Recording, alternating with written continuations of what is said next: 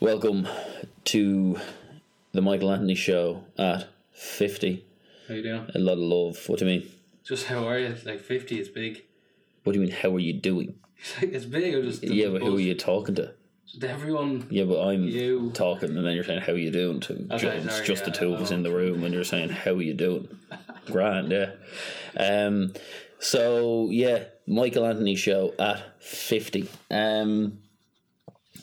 Huge amount of respect and love coming in during the week regarding the show. And yeah, like as much as we're kind of thankful, not really. I think that for what we've provided in terms of like, even if you include guests and how weird and unique and no one even knows where they're coming from or what's next or not, I kind of think it's the least you could do. So I'm not going to sit here and thank listeners who who, by the way, should be doing it all the time. Yeah.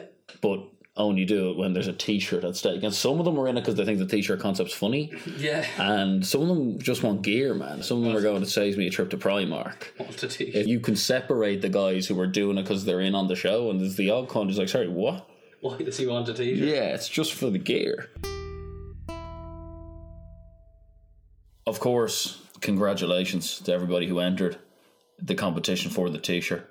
And there might be more down the line, you never know. So for anyone who doesn't get pulled out of this hat right now, you've done your duty. And you should have been doing it a long time ago. But still, top people.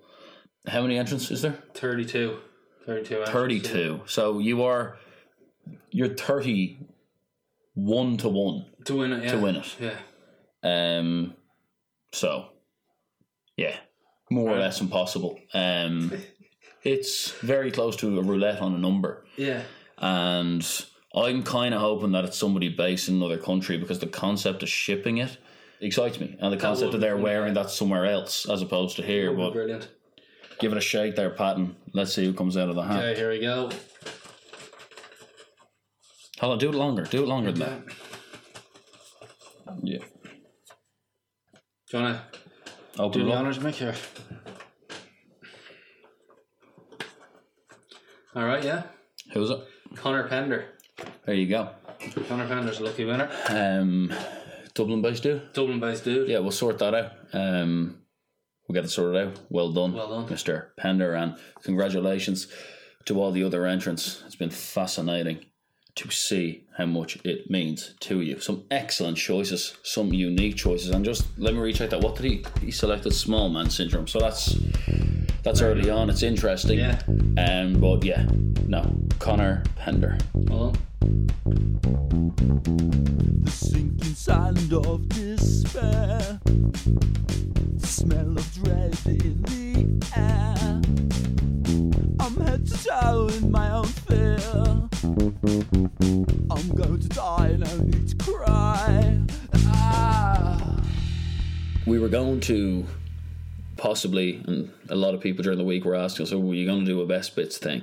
Are you going to go down memory lane? Are you going to actually take questions from listeners? And as much as we considered it, we just thought that there was absolutely no point in pretending that we give a bollocks for anyone's opinions other than ours. And although support's been great recently and there's been a lot of kind words, I think it'd be wrong of us to change who we are and suddenly, do you know what I mean? We just become real podcasted out of it and start like, okay, questions. We don't care. Thanks for tuning in and coming on this journey with us, and we do appreciate your comments and all, but no, like, fuck off at the same time. Yeah. Do you know what I mean? Obviously, you've been here now since episode 2. Do you ever kind of go, wow, I'm an unbelievably fortunate bloke to be in this situation? Because let's not tell a lie here. You don't necessarily provide enough to be on. I'm just going to say it slowly. It's not like you don't provide enough to be here. Yeah. Do you? No, I wouldn't think so. No, I don't think you do either. And I think that there's a lot of listeners who do like you and think it's funny and they laugh at you. But I think the mistake you make is you know, the way you are the laughed at character. Do you know what I mean? Yeah, the kind of Yeah. steel guy can take any joke. You get forgiven for expressing like unbelievably backwards views because you're the kind of nicer one. People love relating to you. You're the everyday man. But there's a lot of guys out there who are seriously going, no, I'm not into him. Get him off. He's just a muppet. Get him off. Yeah, really annoying. Every time he speaks, it takes away from the flow of the show. Like, what do you think your best moment in the show ever Sahara was? Night. The role I played in that episode. What? The comedy I brought through to it. Yeah. I believe my actual role in that was... I actually think that all you did is shout at her that bisexuality didn't exist and that like gays are gays and you're fucking gays. You like taking up the arse because I wouldn't do it for £1,000,000.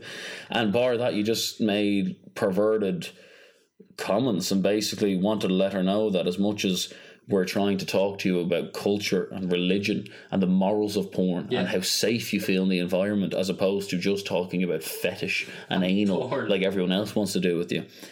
And we were taking her out of that shell. It was like you were just so paranoid about her like being better than you, even though she's in porn, that you had to push her back into her shell and just let her know that I'm only talking about sex, you are porn, and that's what you always are. Don't give me a big word. Don't give me a big word, you porn star. That's what it seemed like. Really? Did it seem like that? Well, what did you think it seemed like? I thought it seemed like I was in on the gag. Everyone was joking. What do you mean in on the gag? Sorry, I made her feel comfortable. We made her feel at home. Made her open up more. Me being No, there, I don't think so. I don't think so.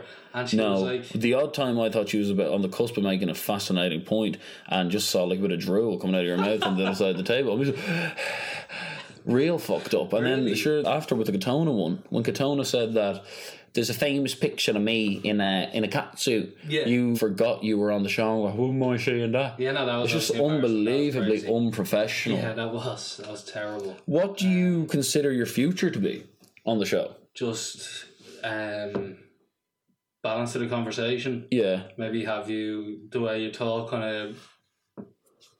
But do you want to be on guest shows? Do you want to be on guest shows? I don't think I'm necessarily needed on the guest shows. Sometimes I can provide on them. Sometimes I make them... Sometimes I think I'll be uncomfortable on them. Like Tony Sheridan, for example. Yeah. Obviously back... Why were you so uncomfortable with Tony Sheridan? Nervous, not a... wasn't comfortable. Yeah, we know that. Why were you uncomfortable or wasn't comfortable? Like, what are you... That's what I'm saying. There's a lot of people listening to this going, why is he on it? Because the mic was on. I didn't know how to... I think sometimes that anyone who is criticising you needs to remember that, like, you're the last person who should be in this position. You shouldn't really be judged on it. You were destined to be a pretty boring, ordinary guy. Boring, yeah. Okay. Do you don't think so? No. I think you're safe. I know. I think you're a great man. I think you're a fascinatingly nice man. I think you'll offer a lot to your wife, kids, maybe grandkids. I do not think your grandkids will know who you are. I don't think they will, even with modern technology where they don't even have to open up coffee-stained documents and they can just check online. I'm pretty sure no one will go into Pat Martin. Apparently my granddad was this guy called Pat Martin. Do you know what I mean? I just don't think so. And I think ever since I've known you, you've been a pretty ordinary dude. Okay. The first time I saw you, I remember it well. It was a July night, regrettably enough and embarrassingly enough. Yeah. In Portugal, in a real kind of embarrassing part of the place that was just full of Celtic Tiger. Bellends, and I was there. Bellends who should have been given a pair of ankle weights with their Factor 50 upon entrance. And I saw Paul Ince. Obviously, the governor, a guy who, when he went to Italy, was christened Il Governor by the Italian media. They kept the same nickname for Paul Ince, which I thought was fascinating. But Judas to West Ham fans, great midfielder in his day, and ultimately became Judas to United fans as well when he started leading out Liverpool. But I saw Ince across the way. Yeah. I was around 10. He had two little kids with them, and these guys just looked like future footballers all day long. And Thomas Ince was there, a guy who went on to play football at quite a high level, and they started kicking the ball around. So I wanted to let them know maybe that I was as good as them, as deluded as I would have been at the time. But let's not forget, you're talking about a pretty gifted footballer here. If you? Yeah. Okay. If I wasn't so obsessed with putting theatre and the entertainment of the game and impersonating the people I watched on TV, you're looking at a pretty gifted operator. My instinct was to dive. Like when my first ever football game I played properly, got booked for diving the first time I got the ball. I wanted it to be theatre, do you know what I mean? Yeah. I used to like deliberately copy Beckham's free kick technique, even if it took miles per hour off the ball. But let's not forget when I went for a trial for that UCD team, Yeah. that I got through to the second round. It was like a remember football icon kind of style, and the only reason, even though I kept a clean sheet in both trial matches, that I didn't make the final team was because the only 3 goalkeepers made the final trial, but there was 4 teams, so they had to sub in the first team backup from the UCD Electricity team onto my trial team. He was Romanian, and he was screaming at me for the whole thing, thinking we were playing against Bohemians in the bowl. Made you look bad.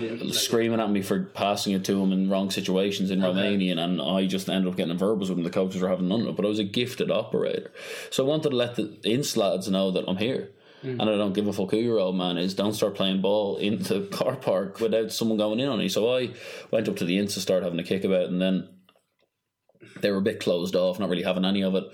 We needed some kind of 2-on-2 things. It was just awkward. No, I remember. So I saw you. You look like a fellow Irish kid. It's weird that we first met like that before you ever went to the same school. And I asked you, "Do you want to play?" You kind of really shyly came over and just communicated with nods.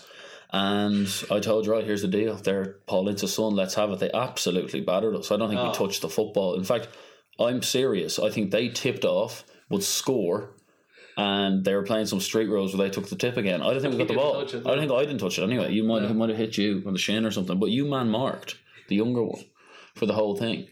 And it was 2-on-2, and it was in a car park, and you were actually man marking him. Where he went, you went, staying real tight and all. Like adopting, you were so stringent and so boring that even when you were playing Paul Ince's sons in a car park, your instinct was to follow rules. And I go, what a uniquely boring bloke. I didn't think much of you ever again. And then one day, in 6th class, I walked in to the classroom, and there you are sitting there. Yeah, I remember. Yeah. And you remained uniquely boring until unbelievably. you did. And then when we were 14, we ended up going to the same Gaeilge. Yeah, you got real homesick and had to go home early. It was the most embarrassing thing ever. As well, like to actually be homesick and going home homesick because you miss your mum was the most boring thing ever. I don't think that's that's not like quirky. No, that's not cool. That's not mental. That's just weird. Stick it out. Boring. Leaving boring lads don't stick it out. No, that's real boring because it's just home comfort wanting. It's like particularly boring. I get what you're saying. Yeah. But it wasn't a memorable leave. Okay. Like both your parents came and just had a word with the principal and you had to leave, and you left like 5 days early. You couldn't even stick it out, and you weren't crying or anything. There wasn't anything emotional. There wasn't anything in the mental health region about it. It was just like limping around, not speaking. But again, we were staying in the same gaff, particularly boring guy. And then I walked out the back garden one day, and there was this Mayo travelling child. I remember. And it's more like that. So I said that. And you were over the ditch. Yeah. I came at the back, and he was threatening you. Yeah. And with a pole. Yeah. And you got real scared. And your face went really red, and you were wearing a boys Abercrombie polo. The deer was coloured in, even though you were nearly 15. You were around 5'2". And I remember I stood over the pole thinking I was real hard. But if he'd come at me, he would have absolutely killed me. Yeah. It was just height that I did. And I stood on the thing, and I go from, yeah, what are you saying, man?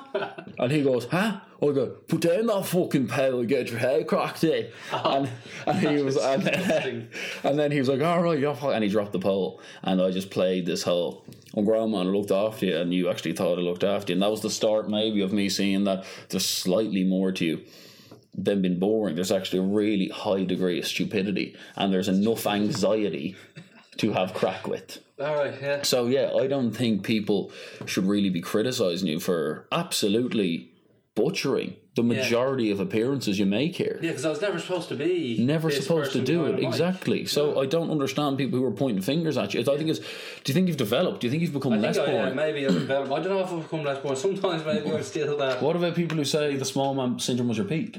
Yeah, do people say that? Yeah. What if you were just supposed to be a one-show guy? Yeah, I was supposed to be like. What are you still doing here? Do you ever get scared about it? Go, what am I still doing here? Yeah, sometimes I would, like in my own thoughts, obviously go, what the fuck am I still doing there? I don't really offer much sometimes. Or else do you think how shit you are is like so brilliant and it's an escape? I think so.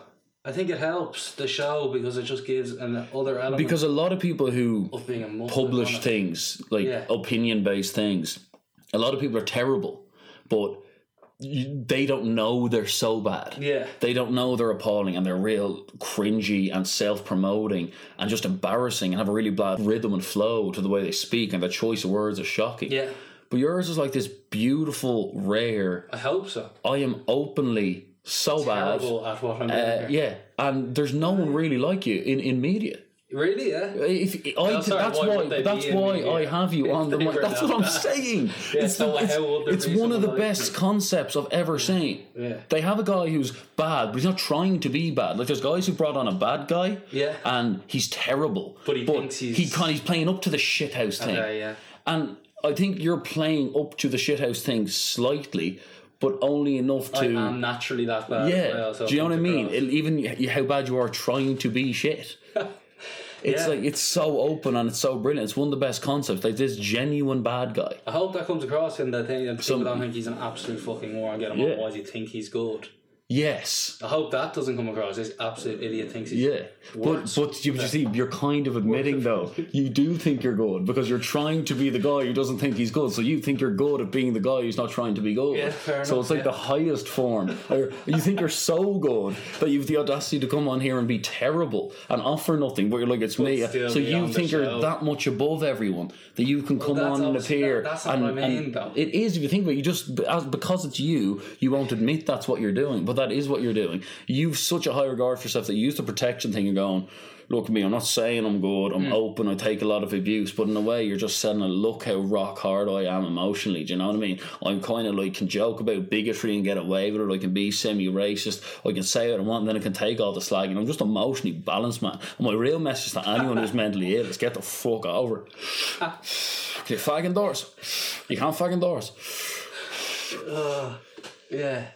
But there's always been an element of that to you. You've always liked being the guy who doesn't rock the boat, who sells himself as not thinking he's good at things. You've always loved the concept of modesty. All you've ever sought is modesty. Yeah.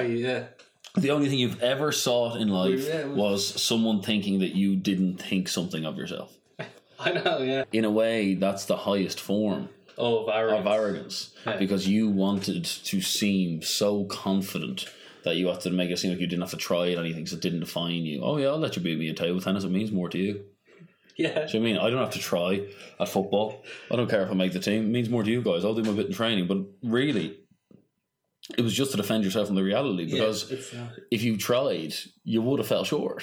And you knew that deep down. So you position yourself in, I need to try. I'm cool with it. I'm secure with myself. Well, it's a good way to obviously defend fail yourself at things, yes, but not fail in your. You're hilariously afraid of failure. To the most humorous extent I've ever seen. Really? Yeah.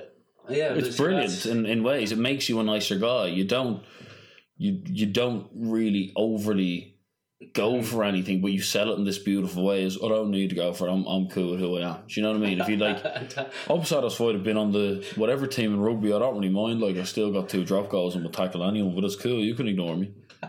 You don't really, like same with women with what anything, do you know what I mean? Yeah, no, I know. It's not a good trade, I don't think, because it's a lack of competitiveness that actually doesn't benefit your life in any way. You actually, to have that little...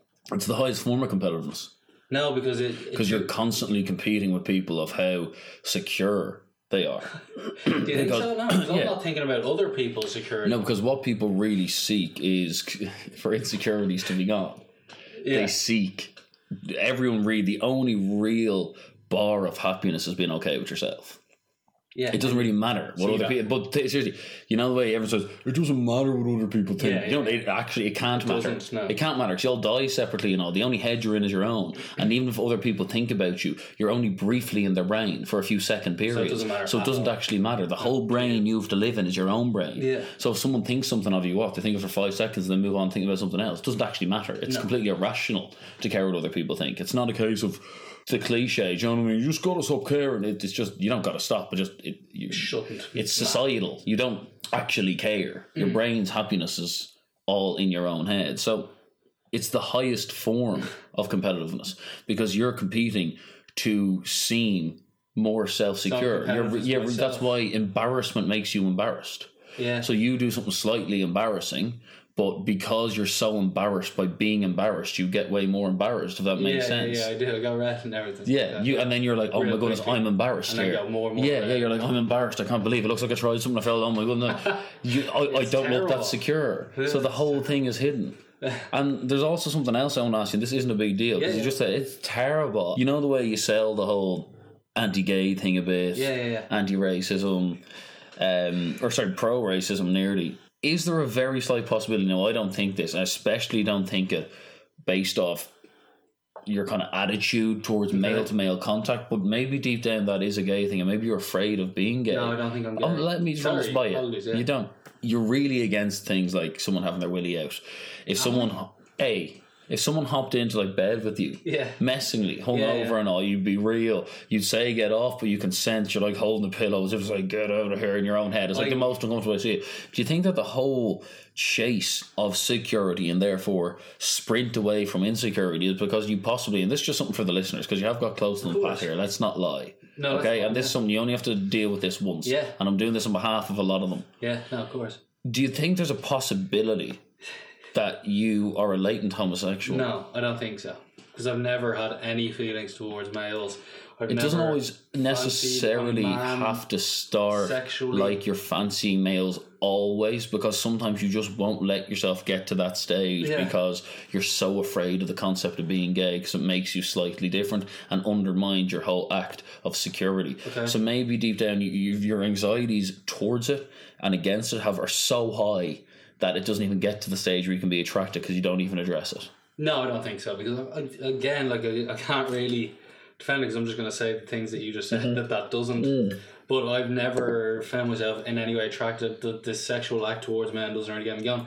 And not being touched by men, I don't like being touched by anyone. So that's something in myself. So I understand that. Maybe. Yeah. But you know the whole thing that dudes do that they're like, hey, get away from me now. A lot of that has to be out of a fear that they're deep down homosexual, because unless somebody's coming at you with their literal penis, balls and ass out, you can't really get bothered by the argy-bargy a bit of it's just a laugh. You're just humans. It's the same act as wrestling or playing rugby. It's not a big deal. There's nothing to it. I'm much more against that than other men you've met before that are like... I don't think you're gay. I'd be like 80% sure you're not.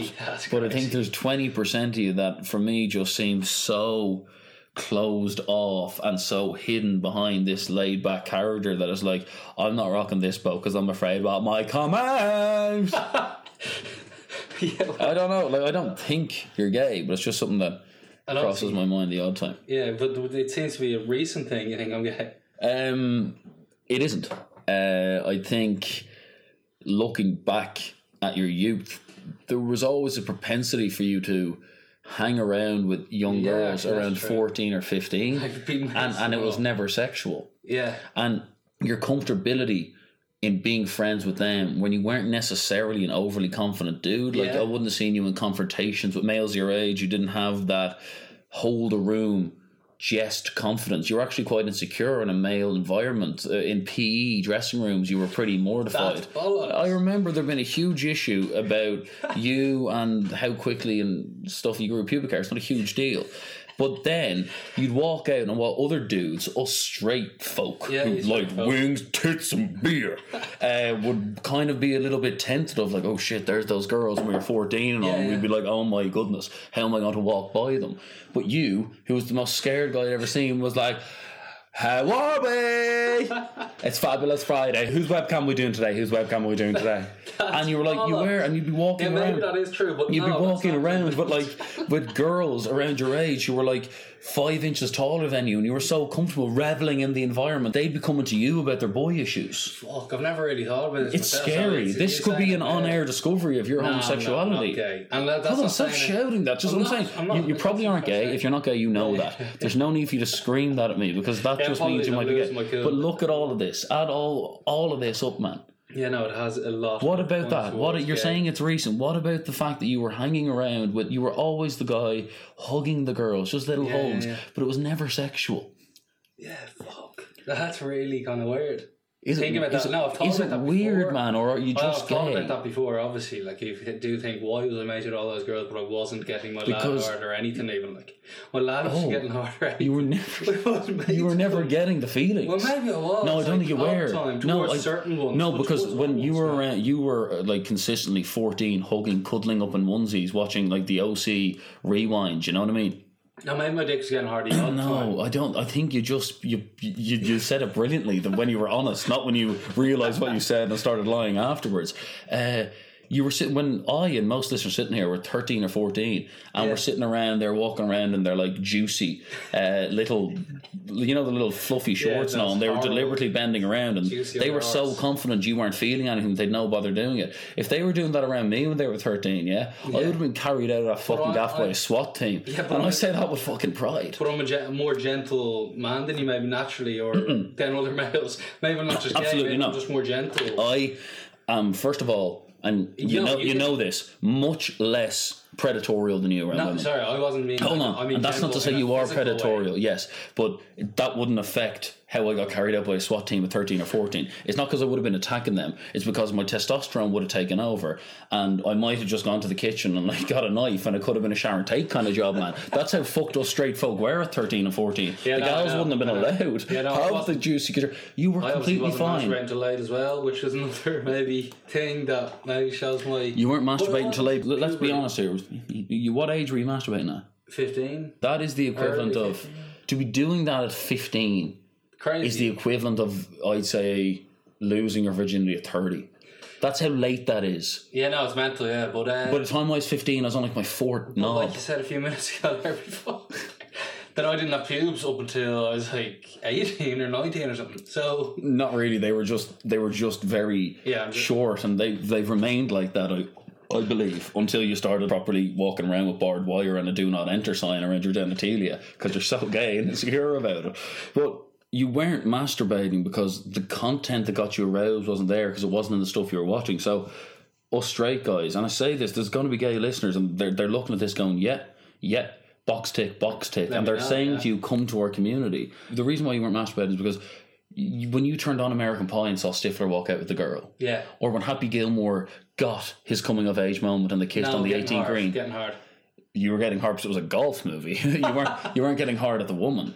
You didn't have those moments, so like you automatically at 10 and all, we had to go downstairs. But you were just like, I don't need to relieve that. You didn't have that chair breaking excitement. And then when you were like 15 or 16, the odd bit of content like I Love New York or Flava Flav, and dating shows and Jersey Shore and Geordie Shore, and a bit of maleness was added to it, and then you got your trigger for your arousement, but you didn't. You're going, I'm not gay, she couldn't be. So you thought it was towards the women, but it was really the man and woman that got you. It was the concept of relationships, and there's a man here. No, that's bollocks. I hope that's bollocks. Okay, so we're down to hope, and there's a possibility. No, I'm not, because I do I look at women's arses when they walk by and all. You look at their arses, though, Connor. You look at the point of homosexual entrance.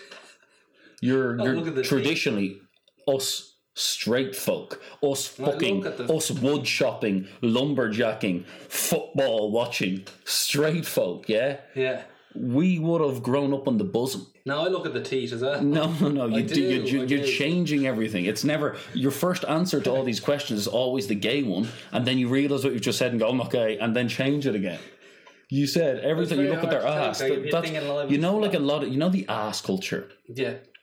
A lot of these guys go into the gym and build their muscles like you are in the 10% factual gay members of the community, but are running away from it and are hiding from it. So they make up for it by building all their muscles and trying to make sure they tell themselves, I'm masculine, look at me, look at my pull-ups, but really saying, look at my hairless body. It's real traditional gay behaviour, but they're trying to make up for it with lifting weights and all. And they're the ones who've invented the ass, and they're the personal trainers. So they've put into popular culture the concept of the ass as a point of desirement, which doesn't make any sense, because the ass is for shitting. We genetically aren't supposed to go, look at that arse.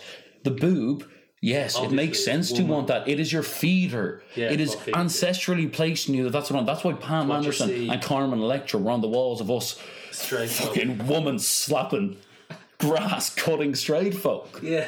Do you know what I'm saying? Like you guys, you look at Just the ass because it was put into you because the gay guys are the ones who were creating the squatting and the deadlifts, and they were trying to make sure that women had the best asses possible because it's the only way that they could even convince themselves to desire females by decorating their homosexual point of entrance. So you don't think like asses were big in the 70s, 80s? No.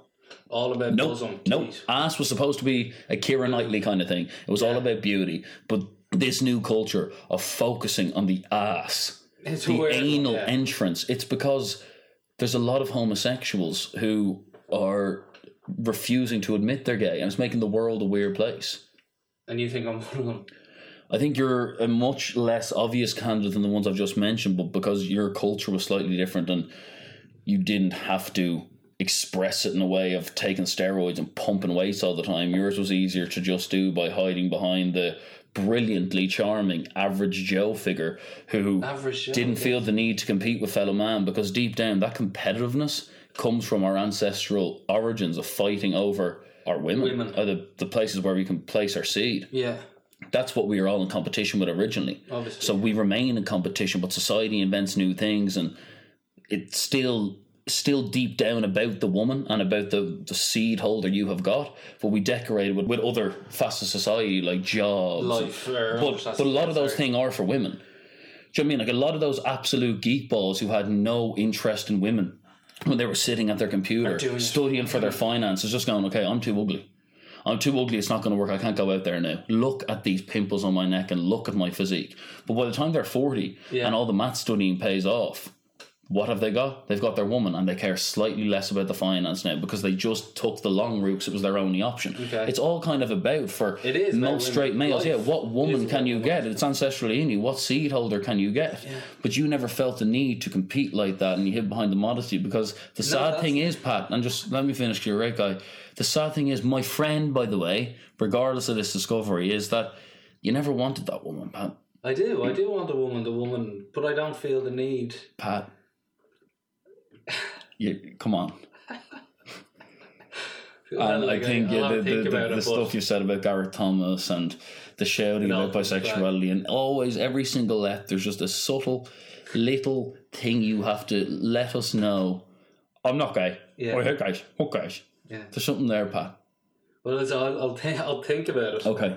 I'll have to, obviously, after this discussion. Send us a message on M850. And as I said, I didn't think M850 is about like celebrating or reminiscing. I think it's about getting to know the people who you listen to weekly a bit better. So just drop us a mail if you think there's anything you can do for Pat in his sexual discovery. And I'm not going to make it a thing of is Pat gay or not, but thank you. Yeah, I would.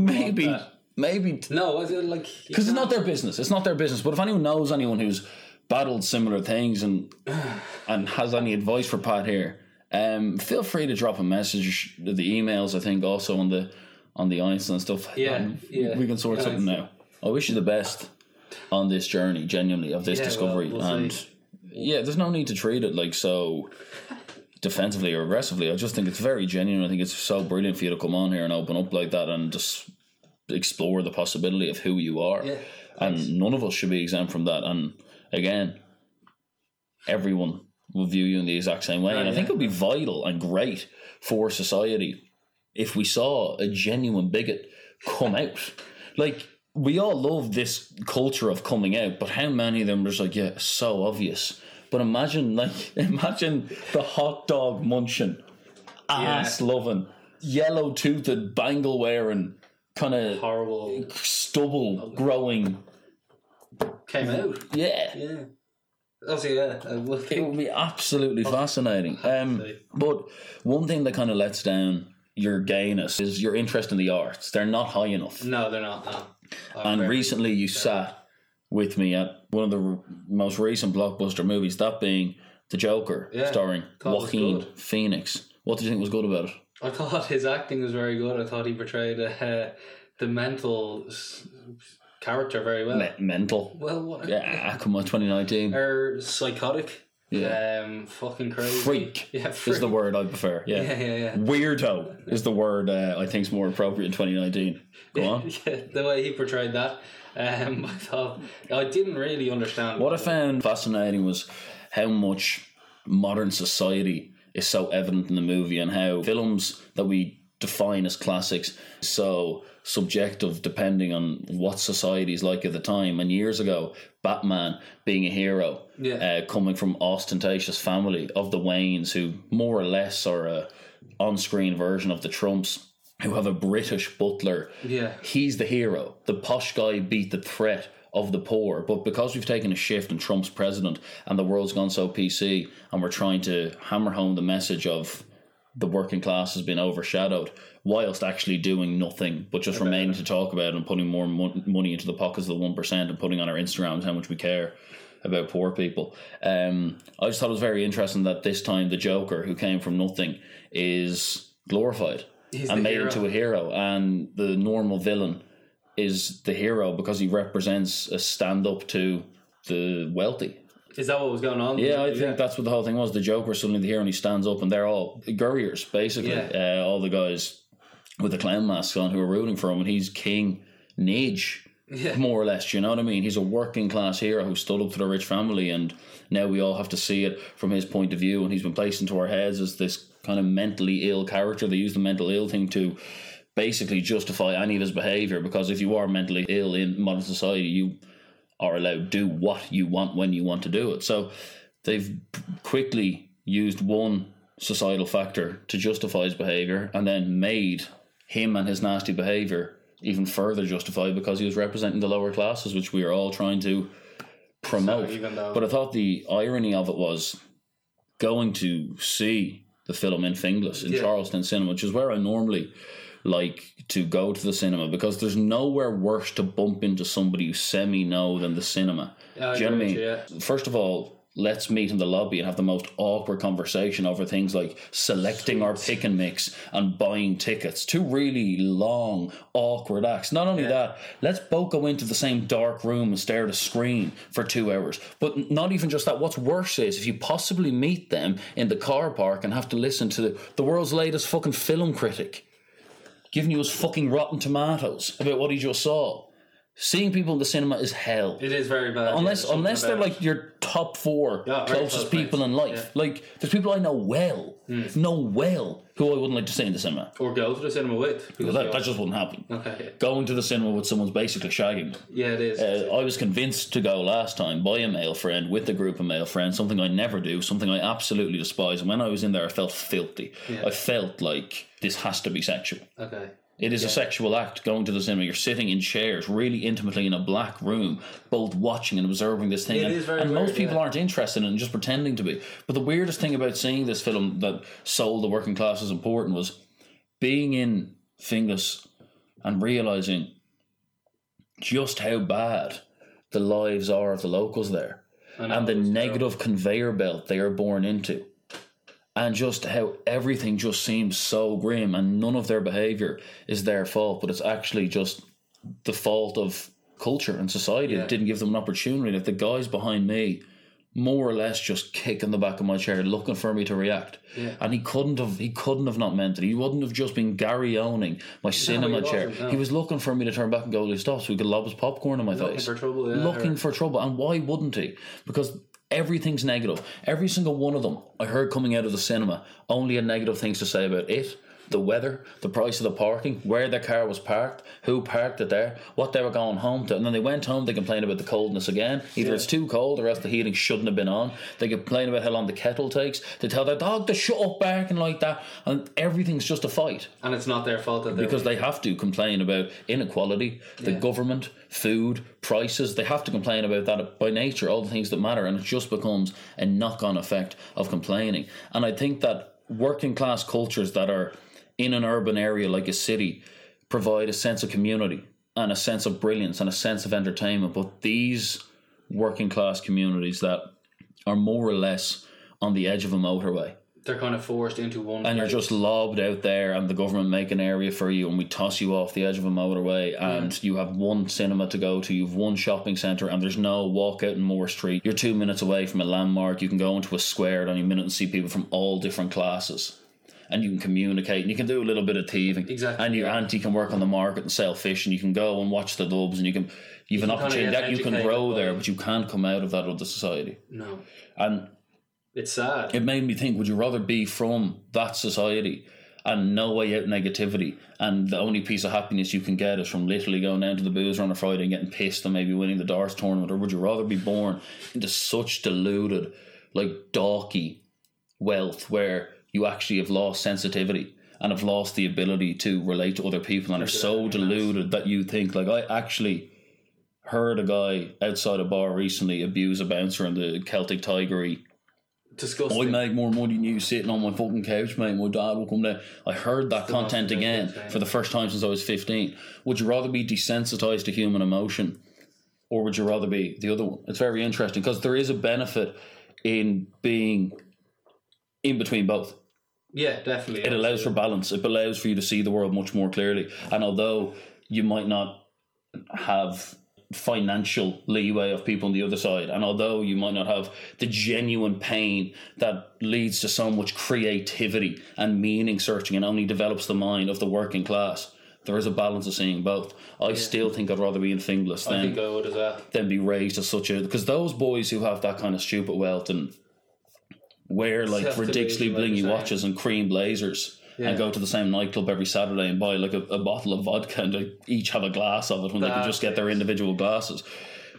They're more insecure and have more anxieties than anyone, so they may as well be in that pain because they care so much about like what their mates think of their birds. And talk about you not being able to be gay. Do you know how many of those boys are gay? Like the gayest dudes ever.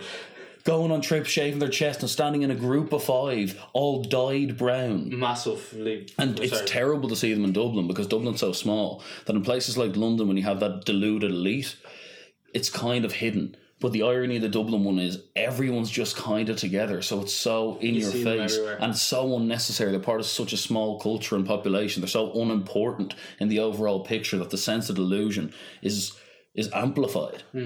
So yeah, it's interesting, but I definitely think I'd rather be from the proper low down working class. But the proper negativity, but where like you're not even educated on like health benefits and you're smoking at 9 and your mom smoked and she like is more likely to die. And obviously there is of illness, and there's so much more kind of drug abuse and stuff in your community. There's such a sense of existential worry and you're so close to death all the time. Would you rather be hidden in a 4-pole bed in Dalkey and never see dad because he's out making money in Dubai and kind of just drive around in a Porsche at 21?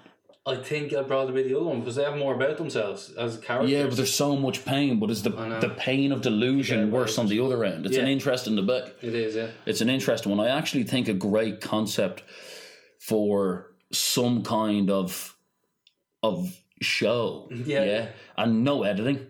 Yeah. Nothing stupid. You get 4 of the most deluded boys from the most South Dublin-y end of culture who went to the most obnoxious, stereotypical rugby playing schools who are around 25 now, and they come in their coloured chinos, they wear a napkin, possibly needlessly and all, in a blazer, and you sit 4 of them down the table. Yeah. They wait. Yeah. You plonk up 20 cans of harp. Right, they'll drink anything once they're in this room, and it's filmed in like a stingy apartment. Now I don't mean a flat, but just a student apartment, small, 1 camera. Then 4 boys who grew up in the dirtiest North Dublin drug infested flats come into the room. There's no weapons allowed. You give everybody a $1. Okay. 200, whatever. You set something up, get people to lob it in.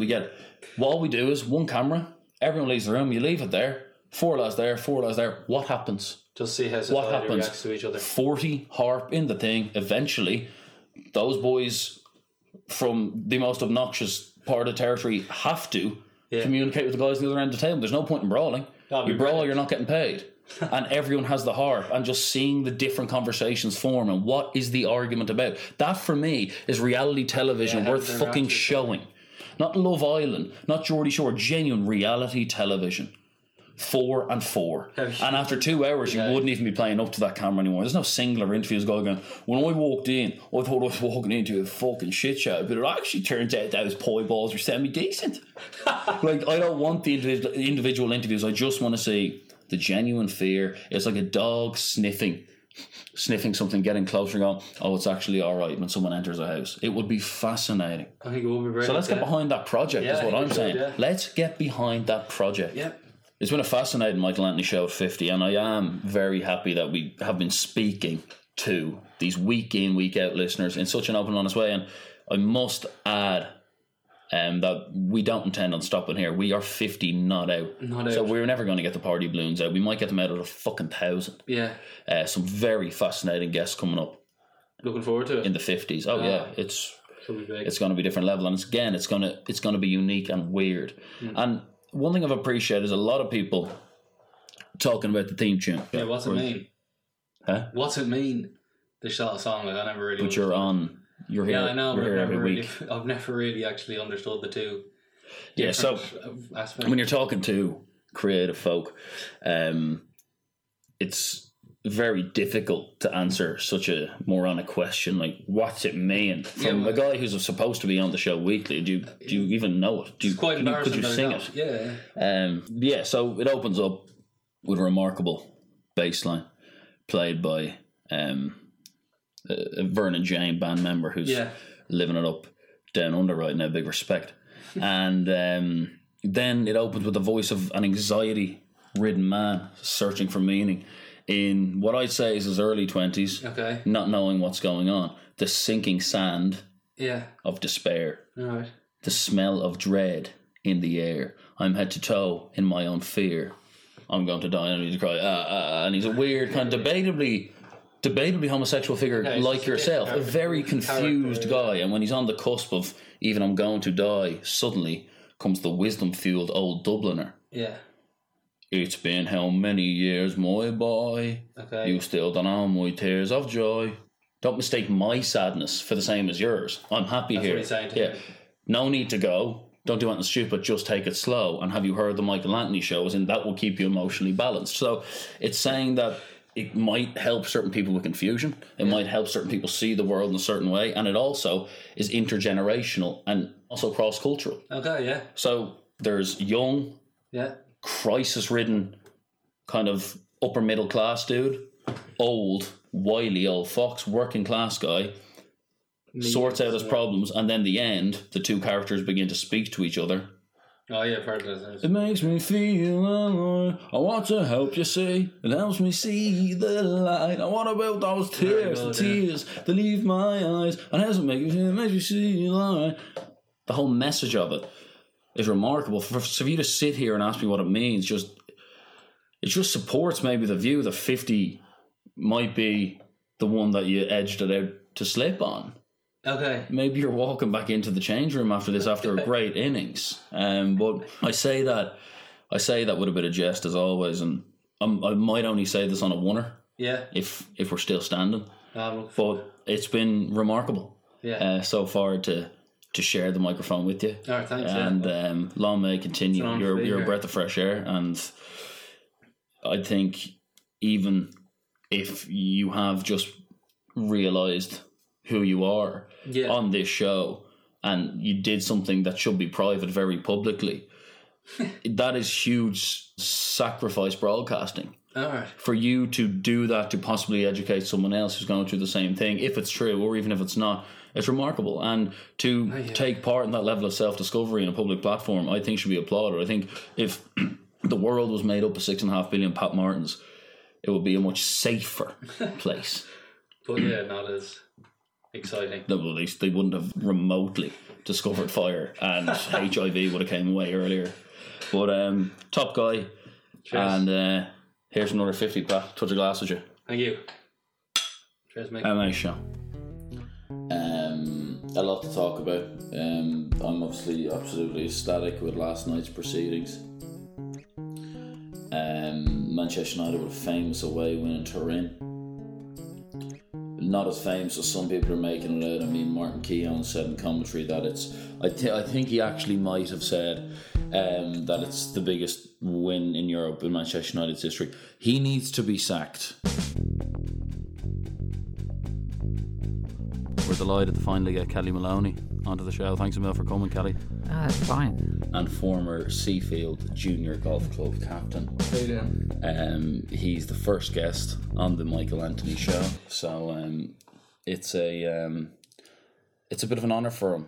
Makes me feel just fine. What's it makes me see the light. What about those tears? Believe my eyes. How does it make you feel? It makes me feel alright. My dad's been passed for 15 years. Yeah. Like, do one, yeah? 22. You 22. 22 episodes. Where are you going to go for the 23rd after me? Because this is it now. Isn't it? That's How what I do was. you- how No, do you I move was. on I was from actually Razor thinking. Ruddock? Yeah, we went too big too early.